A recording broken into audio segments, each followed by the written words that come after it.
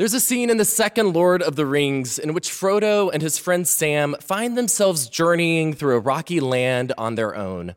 They're separated from the fellowship that's been traveling to help them destroy the cursed ring at the center of the story.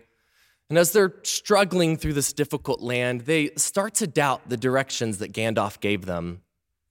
But Frodo insists on pressing on until a while in their journey, Sam looks up and says, "This looks strangely familiar."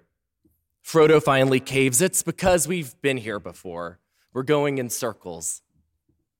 This is a classic moment in countless stories of people on a journey. They think they're progressing, but they're really lost, unaware that they're going in circles, until they see something that makes them say, "We've been here before." Every year, Ash Wednesday sneaks up on me. I think it's something to do with how odd January and February can be and how they feel like some false start to the new year. I really wish we celebrated the new year with the coming of spring, letting winter be a gentle end to nature before nature's true start to the new year. But Ash Wednesday always arrives with a surprise as we're just getting settled into the new calendar year. It snuck up on me again this year, but Ash Wednesday is nothing new. We've been here before. This year, we hear a reading from Ecclesiastes 3, which includes the inspiration behind the dust to dust theme that's front and center on Ash Wednesday. If you go to the Bible for easy answers or comfortable inspiration, don't go to Ecclesiastes. The very first few verses set the tone as a bit nihilistic, almost sarcastic, and really not optimistic. It says, "Perfectly pointless. Everything is pointless. What do people gain from all the hard work that they work so hard at under the sun? A generation goes and a generation comes, but the earth remains as it always has."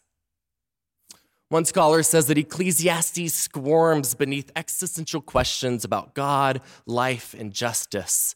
It asks that which sometimes we're too afraid to ask, like, is there any real hope for peace and justice in this world?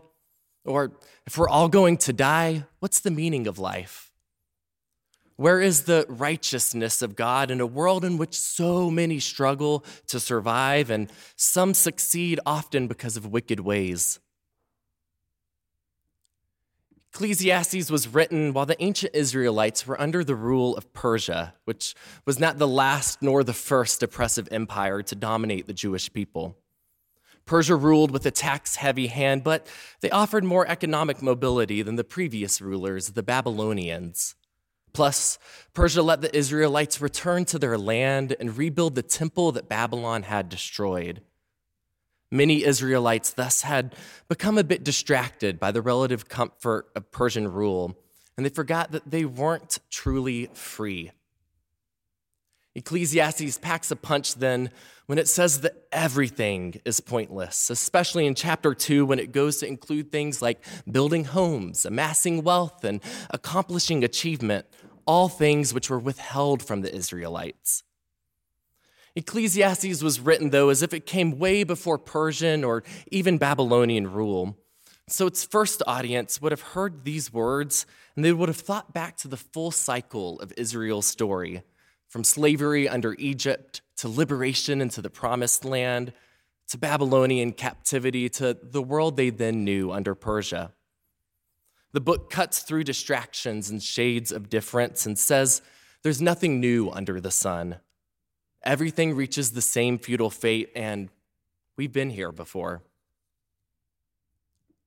A couple of weeks ago, I rewatched my favorite movie, Arrival, which I actually used in the first sermon I preached here at Country Club. In that instance, I used the movie's story of aliens invading or arriving to Earth as a comparison to the wise men in Matthew 2. Both the aliens and the wise men were strangers from a faraway place that had an unexpected and unconventional knowledge that would go to change the world. However, without spoiling too much, the movie Arrival really ends up being less about aliens and more about memory, loss, and time itself. The film begins with the voiceover from the main character, Louise Banks. She's talking to her daughter, Hannah. The visuals show a montage in which Hannah is born, grows up, and then dies as she succumbs to some strange illness while she's still just a late teenager. Louise's words introduce the movie by saying, "I used to think that this was the beginning of your story. Memory is a strange thing. It doesn't work like I thought it did. We are so bound by time, by its order, but now I'm not so sure I believe in beginnings and endings. There are days that define your story beyond your life, like the day they arrived." The story then snaps to the day in which 12 alien ships mysteriously arrive across the globe, leading Louise into an encounter that shapes how she sees the very story of this daughter that she's lost and how she sees her own story herself. Through this process, Louise realizes that beginnings and endings don't work like we quite think they do, and that life, even when it meets an unexpected and tragically early end, is defined by moments in between, ones that often sneak up on us and make us say, "Haven't we been here before?"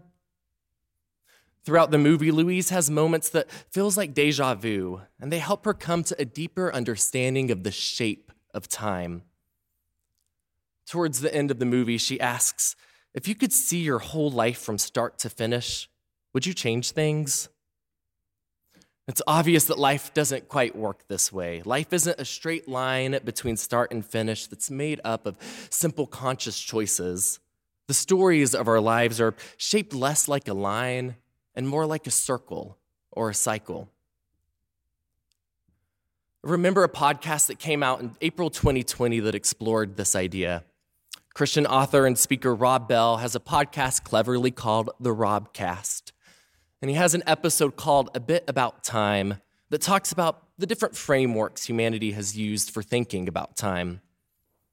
He talks about how for prehistoric humans, time was simply chaos. It wasn't really something people thought about except for maybe what time of day it was. Because daily survival, hunting and gathering, those were the main priorities.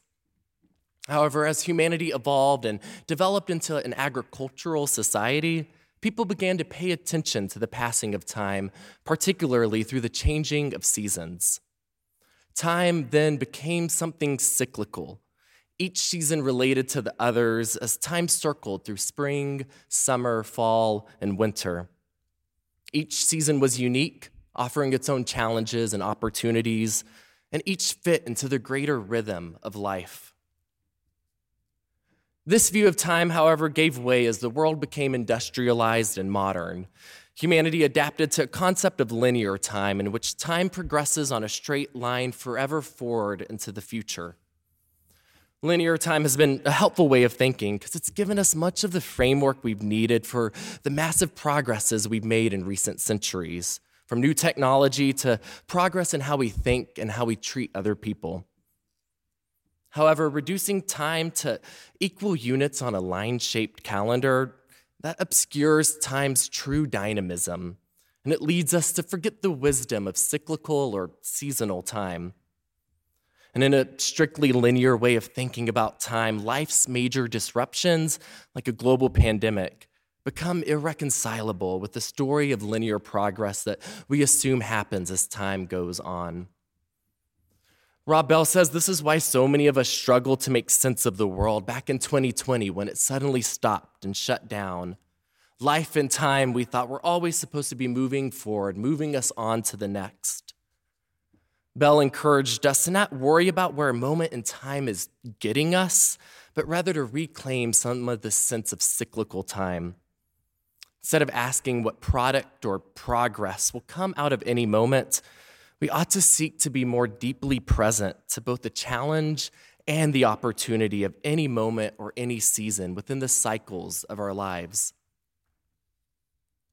We're here again on Ash Wednesday, and tonight we're invited to become more deeply present to where we find ourselves right now in the cycle of our life and death. This Ash Wednesday comes with fresh news that freaks us out. COVID rates have gone down, but like Ecclesiastes says, who really is able to see what will happen in the future? We don't know if this all is as close to being over as we really hope. And again, there's war in Europe. Russia's invasion of Ukraine is the largest attack in European history since World War II, which we're reminded wasn't that long ago. This war is new, but we've been here before too. And for most people my age or younger, it's a reminder of how America's been at war for almost our entire lives. We've just been fighting in countries that don't quite look like us and feel somehow farther away.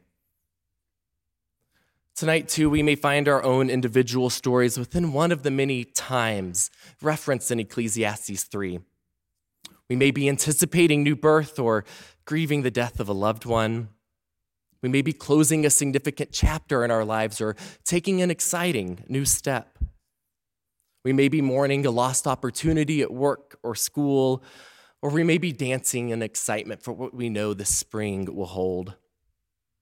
Whether we find ourselves in a mood for embracing and speaking and loving, or whether life has us in a place where we want to withdraw, avoid, and keep silent, we've been here before.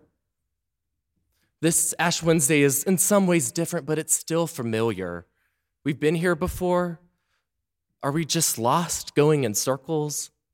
Or can we find ourselves in a moment more free within the dynamic cycle of the story of our lives? Here in a few moments, we will practice the ancient tradition of receiving ashes on our forehead, which is a reminder that each of us will die ourselves. This act begins the season of Lent, a time in which we prepare ourselves for Easter by meditating on resurrection's opposite, death. Lent, though, comes from a word that means spring, and each year it's a time of bright sadness, as some traditions say. Lent is more than a brief season we must endure to get to resurrection on the other side. Lent and Ash Wednesday remind us of the dust that represents both life and death, and how that dust is not dirty, it's sacred. It's a reminder of the story in Genesis in which God creates humanity from the dust of the earth that God had just pronounced as good. Wherever we find ourselves tonight within the cycles of our life, God calls our dusty and dirt-made experiences good. We've been here before, and we'll be here again, but it doesn't have to feel like a pointless, closed circle. The more we become present to the cyclical shapes of our lives and the fact that we're all going to die, the less circular our journeys feel, and the more we feel ourselves cycling into the depth of God's own infinite being. Though we may die, we are now alive, and our endings or beginnings don't define our stories. And though we are finite, we are a part of God's eternal creation, somehow infinite ourselves. And the dust that God's breath makes into our finite bodies is indeed good. Amen.